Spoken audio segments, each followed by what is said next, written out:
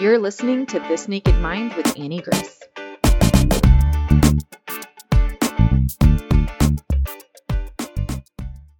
Hi, this is Annie Grace, and welcome to This Naked Mind podcast. And I'm here with Lance. Welcome, Lance. How are you?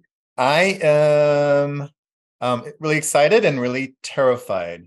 And that's usually a good combination for me. I've learned over time that that particular combination usually means something good's going to happen. So I'm got my fingers crossed. You do your best work in excited terror. That's awesome. Yes.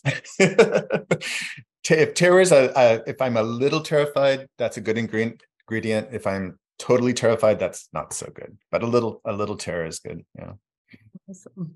Well, why don't you take us back to the beginning in your relationship with alcohol? Where did it all start for you? Okay, so my relationship with alcohol definitely started before I was drinking. So I think the story that I'll start with is when I was 8 or 9, I was in the backseat of a car with my mom and dad in front, my brother next to me. And we were talking, we were going to some relative's house. And my dad said, "Hey, boys, I want you to know that my father died of alcoholism." That's what he called it. And it runs in our family, and it might be in your blood. Wow. And I want you guys to know. And my brother and I were like, what? And we knew that my grandfather had died young. He was a cowboy. He had a really hard life. He ran away from home a lot as a kid because he got in fights with his father on a ranch. He joined a circus and cleaned after elephants, traveled all over America. He was a boxer. And so I'd heard a lot of stories about him, and he seemed, a lot of the stories were bad. So like one of the stories was that he would leave the ranch that my father and grandmother and his brothers lived on for a week or two at a time. And they were poor and life was hard. And he would go for a couple of weeks. So my father at a very young age had to go out 5 o'clock in the morning, 4 o'clock in the morning and milk cows and do all this work. And he's probably 10, 11, 12 years old. And my grandfather would come back. My grandmother would not be happy. And I think there was some abuse going on. And another story that I heard was my father, I think he broke up a fight between my grandmother and my grandfather. And he was like, "Why are you doing this? Why?" And he said, "You know what? It's the only time I'm happy is when I'm drinking." So I kind of knew that. I had heard these stories. And so when I was in the back of the car and my dad said, "It might be in your blood," I remember looking at my arm and knowing that there were veins in my arm and thinking, it might be in my blood. I might be an alcoholic, that might. And I tried to picture what it might look like. Like, what does the alcoholic, is it like little alcoholic bugs or, what is it? Right. So the other thing I want to talk about a little bit is as a kid, I knew I was different. I was bullied and teased from the get-go. I was called a sissy a lot. I was called the worst thing, faggot, fag, gay. I started having anxiety and depression early on. I used to fake being sick because staying home and watching I Love Lucy and Bewitched reruns on TV in a safe TV room was a lot more fun than going to school. I do remember going to school first grade and just thinking, why is my life like this? Like, why is this so hard? Like, this isn't supposed to be this way. And I also remember my parents. So one of my first memories is when I was 3 or 4 years old, I asked my parents for a kitten. I'd seen cats around. I thought they were beautiful. I loved the way they moved. I'd held kittens. And my parents looked at me, and this kind of thing happened a lot. They looked at me with a little bit of horror in their face. And they were like, "Lance, little boys don't want kittens. Little boys want puppies." And I was like, "Oh, okay. Can I have a puppy?" And they're like, "Oh, hell no. No, it's too much work." So I spent the next 5 or 10 years begging for a puppy. I did finally get one. So yeah. And then the first time I drank alcohol, was it was Christmas. My grandparents were in town. They stayed with us for a month during the holidays, and relatives were coming. And I was probably 12, 13, maybe even younger, I'm not sure. And I was stressed out because relatives meant I was going to get a lot of questions. You got a girlfriend? What sports do you like? You don't like sports? What? You're into art? Really? I was very artistic and creative. And so just the pressure of, oh, these people are coming and they're going to ask me questions and I'm going to give the wrong answers. And my parents are going to look like, it was just tough.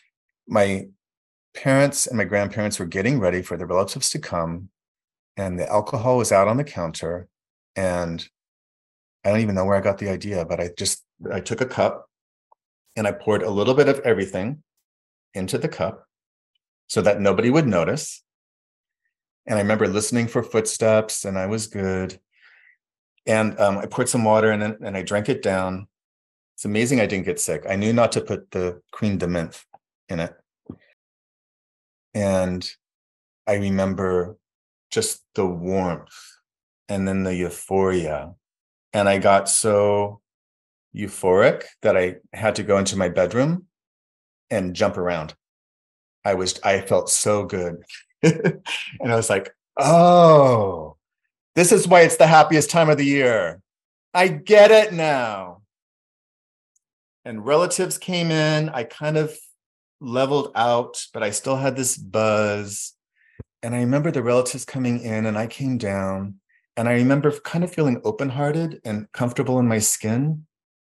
And all these people that I sort of saw as causing me stress were suddenly, I just saw them as loving and vulnerable. I remember seeing my grandmother's hands all wrinkly with her little rings on them. And so I was like, oh, this is why all the adults have so much fun in the holidays. Later on, I remember being on the couch and just feeling horrible. And the adults were having cocktail after cocktail, and nobody was leaving that cocktail area. And I remember there's no way I can get back to where I was. Like, I felt cruddy, I felt crappy, I felt horrible. If only I could get back to the booze, I could feel okay again. And I just kind of gave up. So that was my first drink. Wow, it's so poignant and just like well remembered. I haven't heard a story quite like that. That's fascinating. Yeah. Well, I've heard you talk so much about when those of us who have a lot of anxiety and stress and depression, often that first drink is the first time we feel comfortable in our own skin. And when I heard you say that, I was like, yeah, I remember that.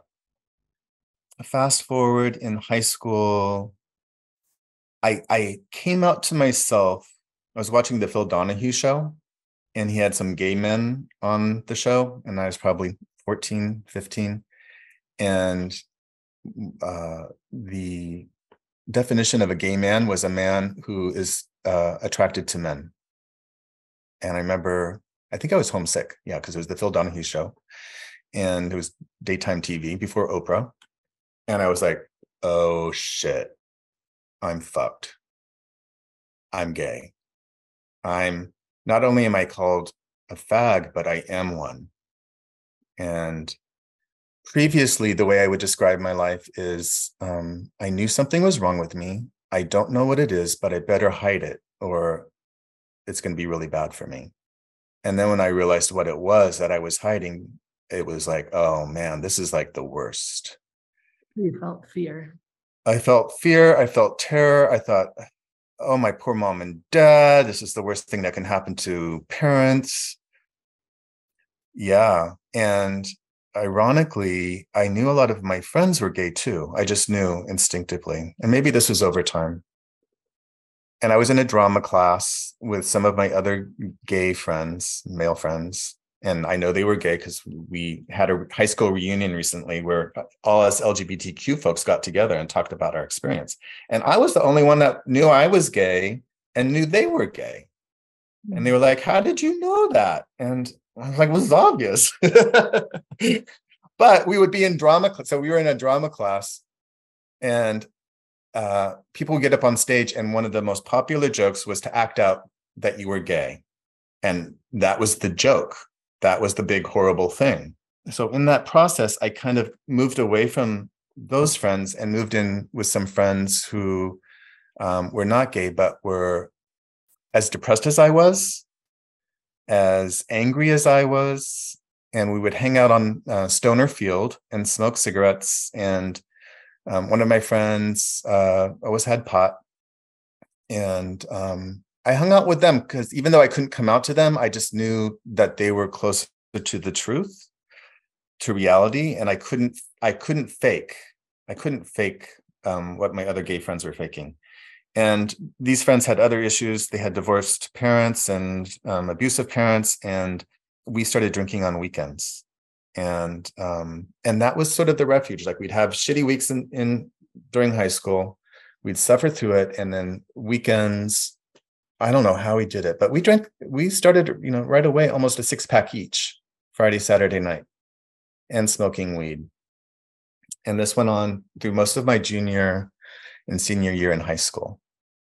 And I just remember loving that relief, like, don't have to feel the depression, don't have to feel the pain, don't have to feel the anxiety. I'm with people who are as angry as I am. This is the late 70s, early 80s. So we really got into punk rock music and new wave music.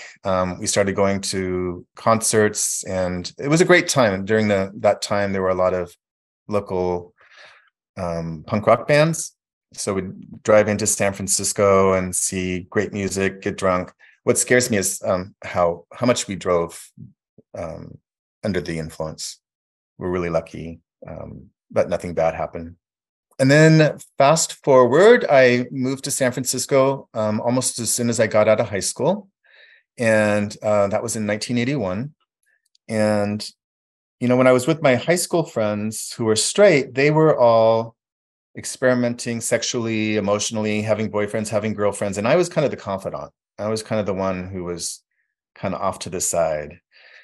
And so I moved to San Francisco, and there was a great club scene. There was a bar called The Stud. It was kind of a punk rock queer club that was really popular.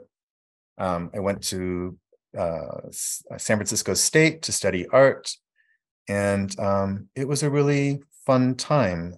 We would go, me and my friends would mostly go Tuesday, Thursday, and Sunday. That was discount drink night, so we could afford to drink.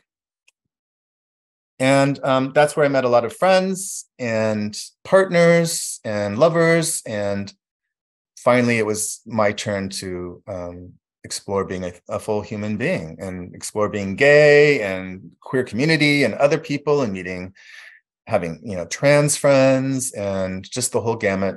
And then not long after that, the AIDS crisis hit. So here I'd gone from the trauma of my childhood to moving to San Francisco, finally getting to be free and be myself, and then AIDS hit. And I'm still processing that, so many years later. I did have meet my first boyfriend in a dance class at San Francisco State. He was the TA, and we were together from when I was 22 to 27. And he was 5 years older than me. And during that time, we saw so many of our friends who were beautiful, healthy young people get really sick, shrivel up. I remember seeing one friend who was a regular in dance classes, beautiful man, healthy, really extroverted, fun. And I was walking down the street, and I saw an old man who was just skin and bones. And he was like, Lance. And I didn't know who he was. And then I realized it was Yuri, and he was just skin and bones and looked like he was 80. So it was a very terrifying and frightening time. My boyfriend, who was older, his partner right before me passed away of AIDS. There was a point. So during that time, there was no way of finding out. You could find out if you were HIV positive, but there was nothing you could do about it. So we were resistant to getting tested because we were sure we were positive. I was a bit of a hypochondriac, so through my anxiety, I was losing weight, which is one of the symptoms of HIV. Because of the stress, I was getting sick more.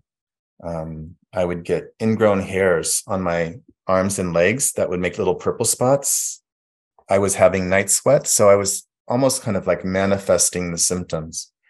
And so at one point, my boyfriend was like, "We're getting tested. Like, I can't stand this anymore." So we went in, we got tested. In those days, I think it took, I want to say 2 weeks, maybe it was just a week, but it took a long time. You'd go in, have your blood drawn. And so a week later, we came to get our results, both terrified. We had to do it individually. We met in a courtyard, and I looked at him and he looked at me, and I was like, "I'm negative." And he's like, "I'm negative."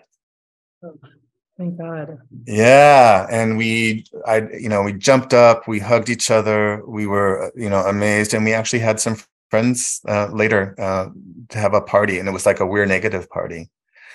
So we were very lucky. And during that time, we got really healthy. A lot of people did. So my drinking really stopped. The party was over for a lot of us. And a lot of us got into a lot of new agey stuff. At the time, I had a wonderful mentor, spiritual mentor, Jack. And he got me into 12-step meetings. At the time, my first meeting was Sex and Love Addicts Anonymous, because with my partner, I was having all these codependent issues. And he's like, "Oh, well, come to this meeting." And the first time I went to 12-step meetings, I loved them. I was a little misdiagnosed with the Sex and Love Addicts meetings, and somebody suggested I go to Al-Anon for adult children of alcoholics. And I was like, "Well, my parents aren't alcoholics, but my grandparents are." And like, "Well, just come and see." So I went to a meeting, and they described the qualities that an Al-Anon adult child would have. And I fit all of them. There's like 21 questions. Do you feel more alive in the midst of a crisis than you do when things are going normally? Do you take care of others more easily than you take care of yourself? So for 10 years, in the 80s and 90s, early 90s, I went to these Al-Anon meetings, and they were wonderful. I felt like people took off their masks. People told their stories. People always had amazing stories, the good and the bad. You laughed, you cried. I went because I still had so many issues with anxiety and depression. I had a period, I had insomnia, and the Al-Anon meetings and the 12-step meetings really, really helped.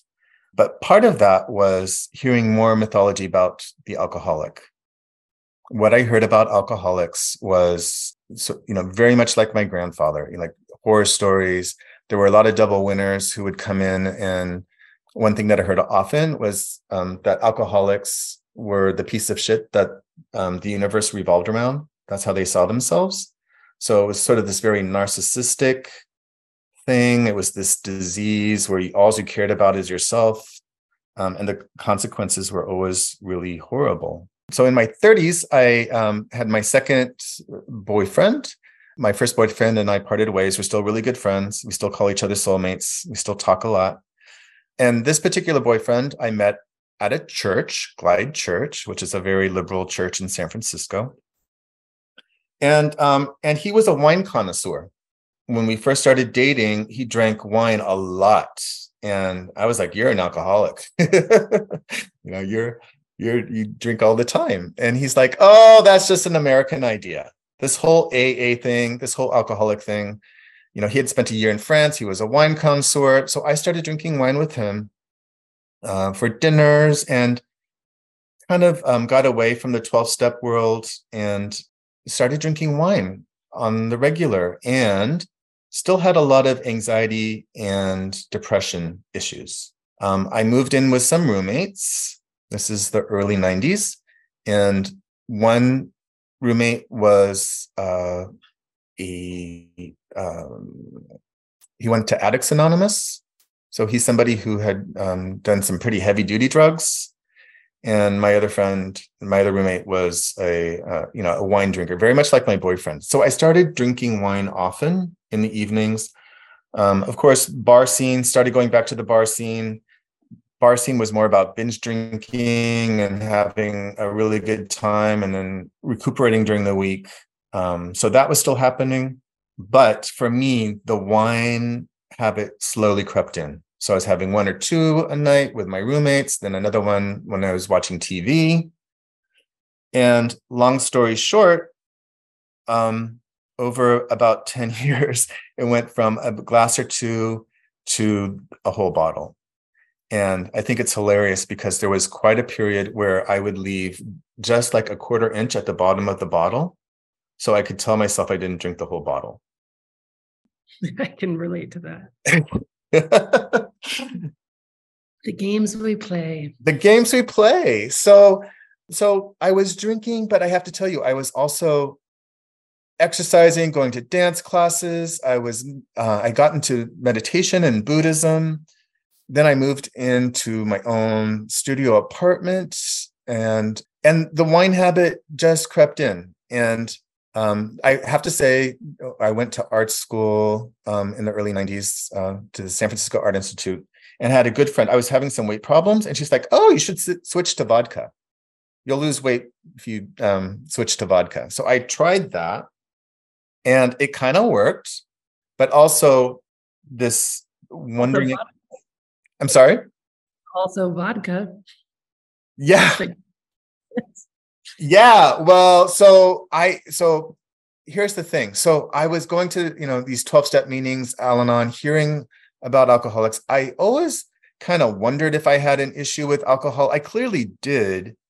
But like one friend who went to AA said to me, he said, "You're not one of us. You're a lush, honey, but you're not one of us." Mm-hmm. And I could see it. Because the stories were so intense.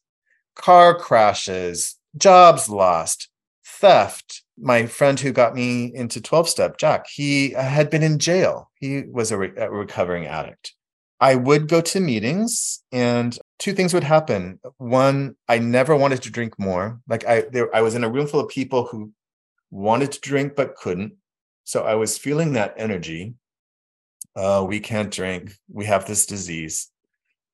And then I'd hear these stories about mayhem and car crashes and fights and jail. And I was like, I'm good. I'm going home, getting my bottle of wine, because clearly I don't belong here. So in the vodka story, what happened there was things got really bad really fast. And then I started to think, oh, I do qualify. Like, I think the first time I ever had to drink in the morning was after a night of vodka. And I was just like, I cannot function. So I had like a couple shots. It's like, oh, there you go. You qualify now. It's in the blood. Here we go. Evidence. So I remember sitting down on my couch and going, okay, what am I going to do now? And I was like, I just can't, I've gone to the AA meetings. That's not fitting. Let's try going back to wine. Let's see if that is okay. So I went back to the wine. Really tried to stick to a bottle. I have to admit, sometimes I would feel a lot of anxiety at the end of the day, and I'd be like, oh, I'm just going to get one of those little bottles. And then I'll have a bottle and just a little bottle. And over the years, I was really clear that if I drank a bottle, I was okay the next day. Still feel crappy, still have anxiety and depression, but it was workable. But if I drank more than a bottle and a half, I was fucked. Like really fucked. So I knew I had an issue. I did have a therapist. We talked about it. It's interesting. I ended up staying with him for 5 years. And the reason I got him was for him to help me with my drinking issue. And we discussed it. And the whys of why you want to drink and why you don't want to drink.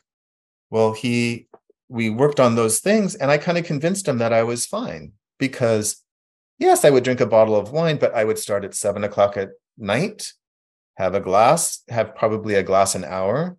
Part of my story is that weed became legal in California. So I was able to, instead of drinking more alcohol, I was able to supplement with the weed. So I wasn't drinking more, but I was adding the edibles or whatever I was doing. And he told me, he was like, you know what? You clearly want to drink more than you don't want to drink, and I can't help you. And so we ended up working for 5 years on other things, and it was great. but that's as far as he could go. One thing I want to say about going on meditation retreats, a lot of times I would go and I would be like, oh, this is my detox, right? So I'd go for a week, 2 weeks, up to a month. I went on a month-long retreat. And what I found so fascinating about them, especially after reading This Naked Mind, was I was putting myself in a situation where there was no alcohol. There was no way for me to get it because usually somebody would drive me there and there was no way to get to a liquor store or anything. And looking back, what's so fascinating to me was, yes, the first night I'd be like, oh, I'm going to my room. There's no wine. There's no TV, oh, and then I'd be fine. And looking back, I slept a lot, but that's really normal on retreats because you have all this kind of workaholic momentum that you're bringing, and now you stopped everything. But it's so fascinating to me because I know there's studies that when people, for instance, go to jail, they don't have much of a withdrawal. They don't have much issues. No decision. Yeah. There's no back because so much of the withdrawal comes from the back and forth. Should I, shouldn't I, can I, can't I? And we work ourselves up in such a frenzy. And like that is so much of the emotion of withdrawal. Right. How was reentry, just out of curiosity, after a month-long retreat? Well, here's a couple of things. So one thing that I noticed is that when I was on a retreat, I would think almost immediately, like, if somebody brought me a bottle of wine, I would not drink it. In fact, you would have to hold me down and pry my jaw open to get the wine in me. Now, it wasn't because I was on a meditation retreat and everything was cool. I was still having a hard time. I was still having emotions come up. I was still having anxiety, and you take everything away and all your shit comes up. But what I noticed was that I loved being with myself and being real with myself. And the metaphor I would use is like of a child whose parent is going to be attentive and loving the whole week you're there, the whole time you're there. And that's how I felt with myself. And so even though I was in pain, often, not always, but often, I didn't want the wine, because I had this relationship to myself. And so that was so beautiful to see. And so I would be like, how do I take this awareness home? And it was really hard. And to be honest, I could only do it for a week or two. Tara Brach says something really beautiful. She says, the joy is in getting real. And so I could see that when I was home, I was drinking to not feel the pain that I was feeling when I was on meditation retreats. But then I could see on meditation retreats that, oh, it's not that bad.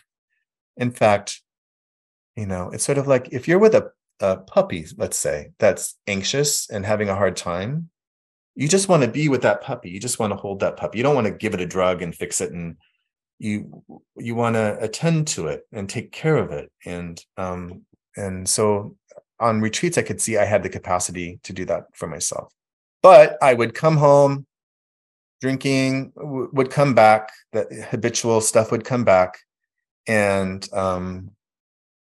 every morning, so Mr. Evening would come home after a hard day of work, going to the gym, going to a dance class. I have to say, I got really good at detox to retox. I loved your pitcher plant analogy. And where I see myself on the pitcher plant is that, so the pitcher plant is the flower that is a metaphor for drinking and addiction. And you start at the top of the flower, like an insect wanting nectar. And it's like, tasty, this is nice. And you start to slip down the pitcher plant, right? And as you slip down, you get more and more stuck. And at the bottom are people who, I guess, die from drinking or die from the pitcher plant. And for me, in that metaphor, is I got really good at going down the pitcher plant and stopping. Because I had such good guardrails. I had yoga, I had meditation, I had all the things. I had health food, I had juicing, I had wheatgrass, all these things to help me. I had herbs, but so Mr. Evening was coming home after a hard day at work, going to the gym, coming home, having a glass of wine, having some weed or an edible, feeling groovy, watching movies. Hard day at work. Here it is. Here it is. Seeming to have a nice time, going to bed, waking up. I loved it in your book when you said like waking up at 3:33 in the morning. That was me too. Waking up, but I had herbs. I know what herbs to take. So I'd get up. I thought I had insomnia. I didn't know it was the alcohol at the time. Yeah. So I'd have insomnia, take my lemon balm, take my kava kava. I was really good at meditating. So I do body scanning, which is really boring. I could put myself back to sleep. Then I'd wake up and I'd feel like crap. The metaphor that I had in my head was I have wine in the evening, and every time it takes me to the same dump site. Like I saw myself on a shore filled with trash. Here we are again. Here we are fucking again. But again, I didn't, the only answer was 12-step. I actually had talked to doctors. They had put me in programs. It was all 12-step stuff. I'd go in, with Kaiser, I'd go talk to my doctor. They'd put me in meetings. I'd be with people who were doing all kinds of drugs. It was 12-steppy. It just didn't work for me. So I prayed. So I woke up in the morning and I'd just be like, oh, there's got to be another way. There's got to be another way. Please, God, help me.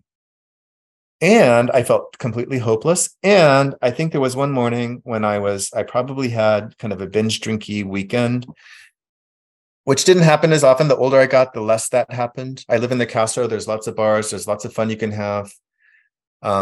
But I woke up one morning and was probably YouTubing how to get over a hangover, or maybe even am I an alcoholic? Saw lots of crappy videos of people talking 12-steppy stuff that I couldn't relate to, in the terms of alcoholism. And one of your videos popped up. And I was like, who is this lady? And I got to be honest with you, you had something that I wanted, you had, and it wasn't just the words you said, but it was who you were. There was a realness, a vulnerability, and a light. And you had the same problem that I had. I got your book, This Naked Mind. And when I first read your book, I was like, she drank 2 bottles of wine? I could have had 2 bottles of wine. But I was like a bottle and a half, I was a bottle or a bottle and a half. I heard at some point that your work was based on Byron Katie's work, and I had already fallen in love with Byron Katie. And I had heard Byron say, you do the work, and her work is all about seeing your thoughts about past and future and finding your truth in the middle of that. What's really true for you? And Byron Katie's work resonates so much with me because as a child, what is true was a big part of my consciousness, because I was constantly told, Lance, you don't want a kitty, you want a puppy. And I'd be like, that's not true. Lance, boys don't want to play the flute, they want to play the trombone. That's not true. Lance, boys like sports. The boys don't want to do art all the time. That's not, so I was constantly, and that happened in my religious experience, my spiritual experience as well. And so, I read your book, and I had some friends who were also winos. These are friends that were part of my community in the dance world. And we had previously, over the year or two prior, gotten together and said, hey, let's do a reset. We're all probably drinking wine too much. We're probably smoking too much weed. Let's do a month where we do a reset and stop. And none of us, we would get a week or two in, and then one of us would fail. It wasn't always me, but once it was. And once one of us failed, we would stop the experiment. So I read your book. I loved that I could continue to drink while I read it. The mindful drinking was huge for me. The trying to quit, and to be able to do the mindful drinking and see how does my wine really taste? Tastes like pencil lead and rubbing alcohol and moldy plums. And no, it doesn't taste good. And how does it make me feel? Oh, it makes me feel good. Oh, now I feel like I have the flu, but I want more. So having that time was so amazing. I told my friend about it. I said, let's do this 30-day alcohol experiment. I was afraid to ask her. And right away, she's like, let's do it. So this was January 2020. I did the live alcohol experiment with a couple thousand other people and my friend, and it blew my mind. And the daily lessons, I have to say, so many of the daily lessons, it was like, I know this. I knew this. I'll give one example where I was just like, oh, I knew this. You talk about how when you have a drink, you're here, and you feel this way, whatever that is. You have that dopamine spike. You go up, woohoo, and then you go down, and now you're here when you started here. So you have another drink, and you go, And when I learned that lesson, I remembered my second boyfriend, who was the wine aficionado. We were at a party, and it was like 2:00 in the morning. We were the partiers that were hanging on, to the party. And we were sitting outside, and he said, because we're talking about being the last ones, we're all just trying to get that first hit with that first drink. We're all just chasing that first high. And there was about 6 or 7 of us, and we all were so upset. We're like, no, that's not what we're doing. That's not true. And I was one of those people, and I knew it was true. I knew what he said, it was true. So when I did the live alcohol experiment and you talked about that, I was like, he was right. He was right. And so many of the lessons are like that. Some of them, like the sleep stuff, I've been an insomniac all my life. So one part that was so hard for me to give up was giving up drinking my wine so I could fall asleep. I really loved passing out. It always taken me since childhood a half an hour, 45 minutes to fall asleep. So that lesson on sleep was amazing to me. And I kind of came to the conclusion that like 1 hour of real sleep is worth 10 hours of drunk sleep. So a lot of it was mind blowing. And at the end, of the 30-day, when you offer the experiment where we can drink mindfully, I was like, no fucking way. No way in hell. I'm done. I've woken up from the matrix. And doing it with my friend was amazing. She was somebody who drank wine every night too. And one thing I want to share with you is we went to a party together. This was probably day 27 or 28. And one of our friends who we had done our own experiments with was at the party. I brought kombucha for her and I. And this was our first party ever without drinks. And we both were like, how the hell are we going to do this? And I had the best time. I was grounded. I was listening. I was like, oh, I can just listen to people. I don't have to try to be the life of the party. I don't have to get into this giddy, weird, confused state. And she was also having a very positive experience. And I was sitting with a friend. This is really bad timing on my part. She had a glass of red wine in her hand, and she was like, so how's it going? And I said this and thought this at the same time. I said, I'm so excited about this. And this is really weird, but I'm as excited about this naked mind and being alcohol free as I was when I decided to go to grad art school and pursue my art. It's the same excited energy. I'm going to be involved with creative expression. I'm going to be involved with truth telling. I'm going to be involved with rebellion, because art's all about rebelling and telling the truth no matter what. So I heard myself say it, and I looked at her, and she was just kind of like, what? And I was kind of like, what? And such bad timing on my part, because she had this big glass of red wine in her hand. And I was like, oh, so anyway, what blah, blah, and I changed the subject. And it's taken me a while to what was I saying? What was I thinking? And I think I just expressed it. But so yeah, after the 30-day, I felt like I had woken up from the matrix. And this is 2020. I'll be honest, I found myself I think I had like another 3 weeks of being alcohol free. And then that year, I probably had 20 data points.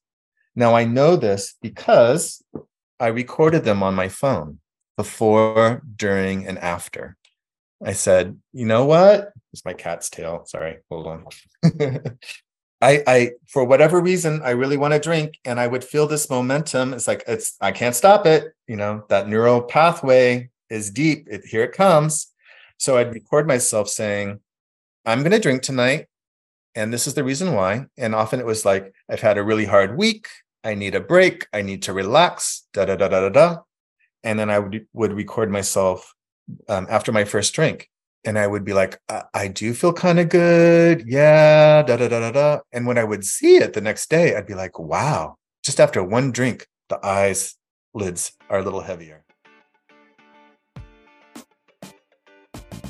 Hey guys, we are so excited because for June, for Pride, This Naked Mind is going to be offering the live 30-day alcohol experiment for the LGBTQIA++ community and our allies who stand with us. At This Naked Mind, we know that for the queer community, the challenges with alcohol often present unique experiences and life challenges that are unique to our community. So we have created a live for Pride that has all LGBTQIA+ coaches that understand and have gone through what you've gone through.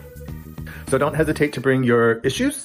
Don't hesitate to bring your feelings and your emotions and your challenges, because we're all going to be there together to support each other and take a look at our relationships with alcohol. And through this really revolutionary and radical program that is science-based and based on your lived experience, we are going to check out the cognitive dissonance, the part of our brains that wants to drink and the part of our brains that would like to drink less or maybe not at all, and come to congruency. This work is done through connecting to the subconscious and our thoughts and beliefs and questioning them. It's a really exciting process. I did this over 3 years ago, and it was almost like a magical trick. It really set me free. And now I drink as much as I want, whenever I want. And the last couple of years, that's been zero, because you know what, alcohol, I just ain't that into you. So if you want to join us, it's going to be fun. It's going to be challenging. It's going to be really queer. We're all going to be there together, and I can't wait to see you there. Please visit livetae.com and register today. That's livetae.com. I am so excited to see you guys there.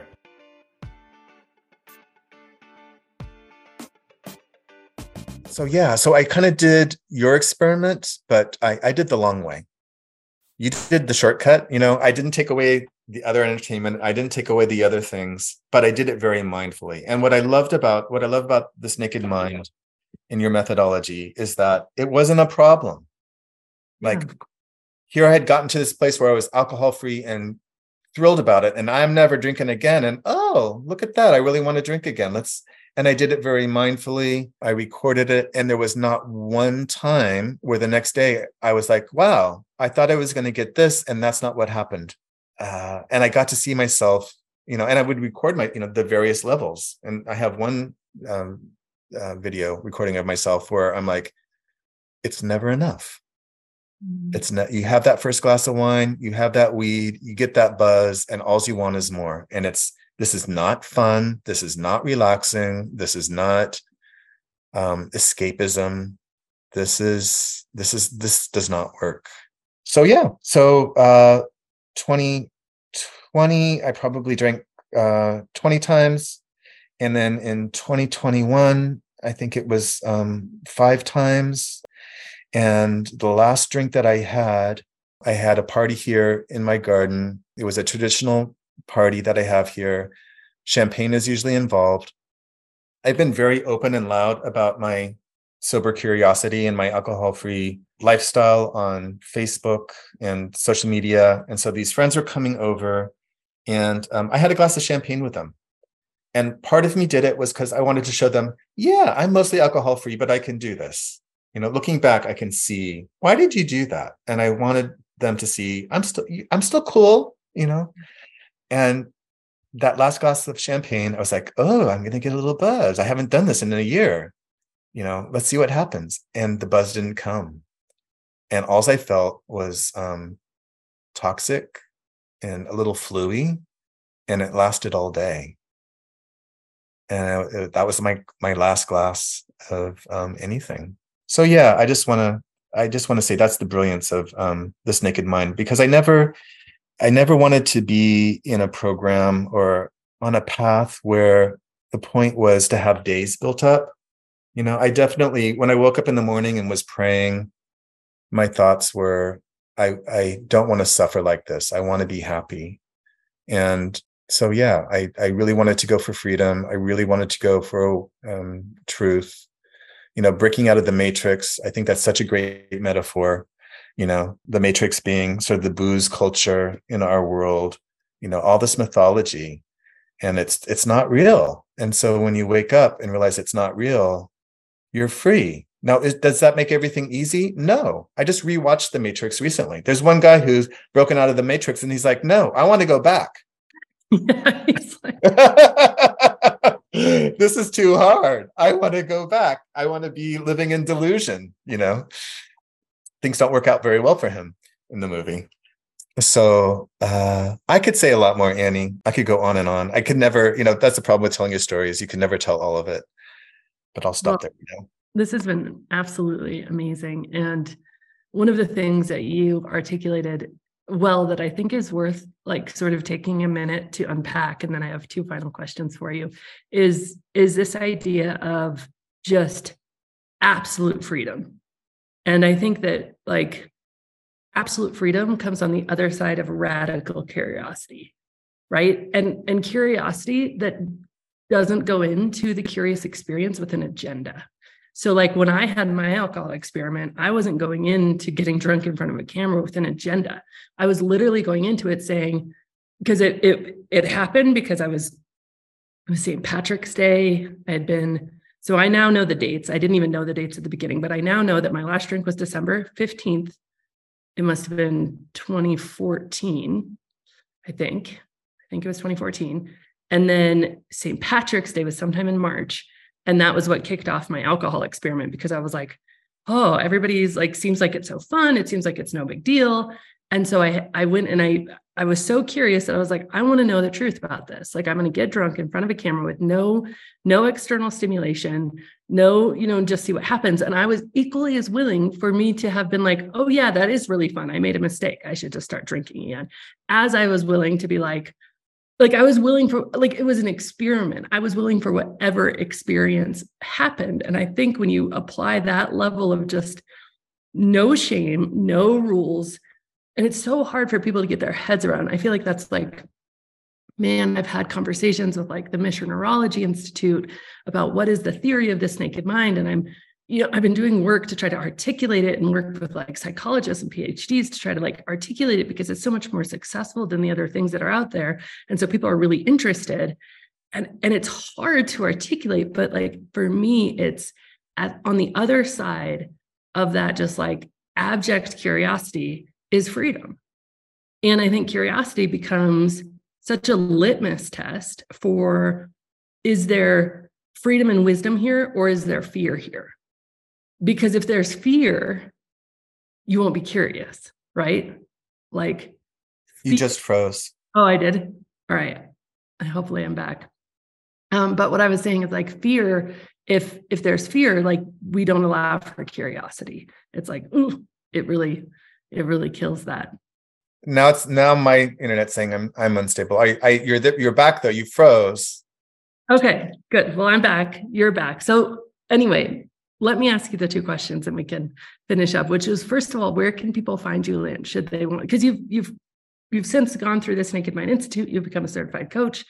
So should people want to be coached with you? Yeah. So I followed my heart. So I followed my heart when I became an artist and went to the Art Institute in San Francisco to become a painter. And I followed my heart when I became This Naked Mind coach, because I think there's so much freedom in this program. It's so connected to art. It's so connected to creativity. It's so connected to truth telling.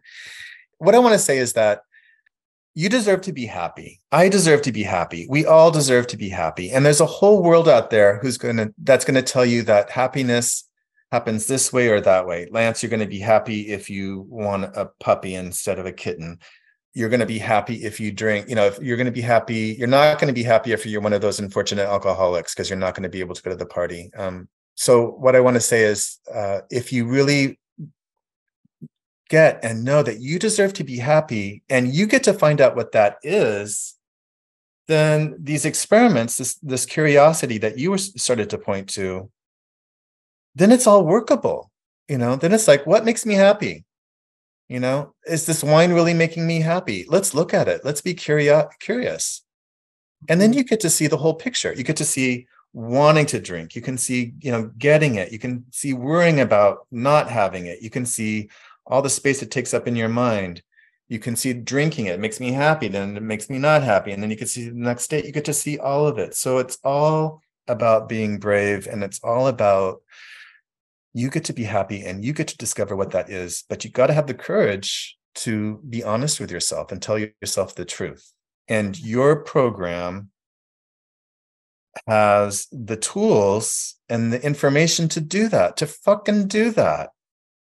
It breaks through the matrix. So you not only get to break out of the matrix, but you also now have the tools to be happy. And the tools to be happy are all about being honest. So if you can be honest about not being happy and hold yourself in that, it's not so much about your experience, but your relationship to your experience. Yeah, absolutely.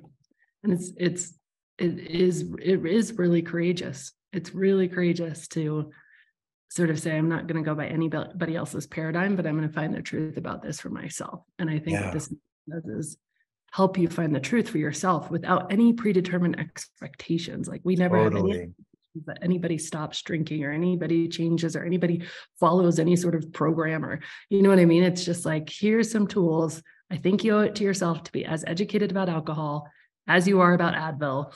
And let's talk about it. That's such an important point, because when I was in the program in like the 30-day lives, and I could hop on and say I had a data point, we could all explore it together.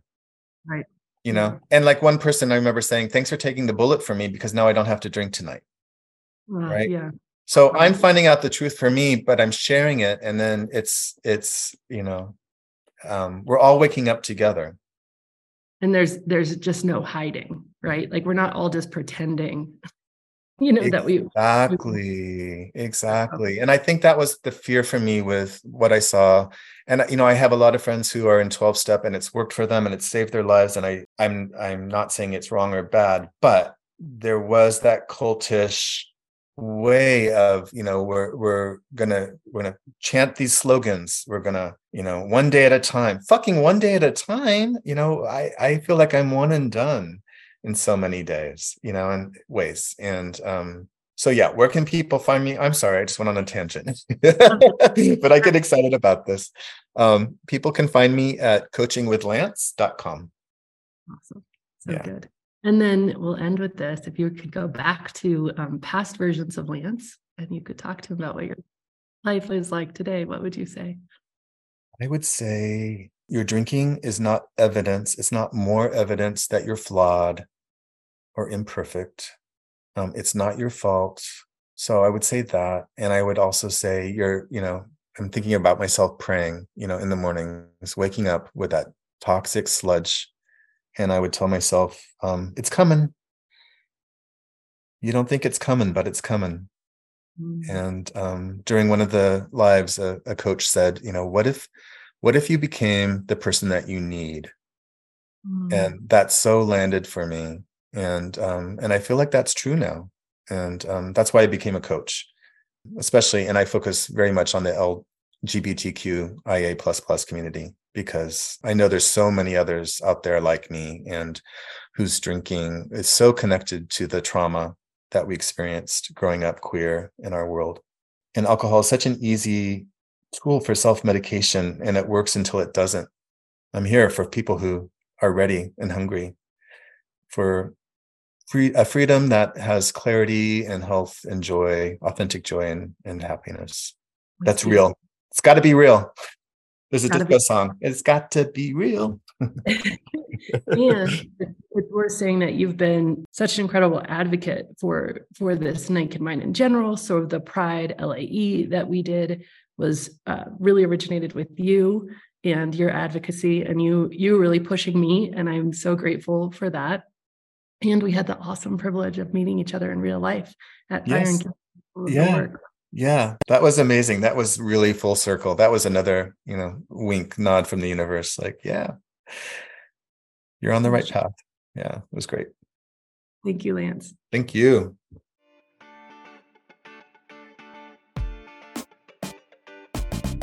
Thank you so much for listening to this episode. If you're ready to see how This Naked Mind can help you on your personal health and wellness journey and want to learn more, go to thisnakedmindpodcast.com to learn what your next best step is. Again, that's thisnakedmindpodcast.com. We have all of our free resources, programs, social links, and more available for you there. Plus, if you have your own naked life story to share, you can submit it there as well. Until next week, stay curious.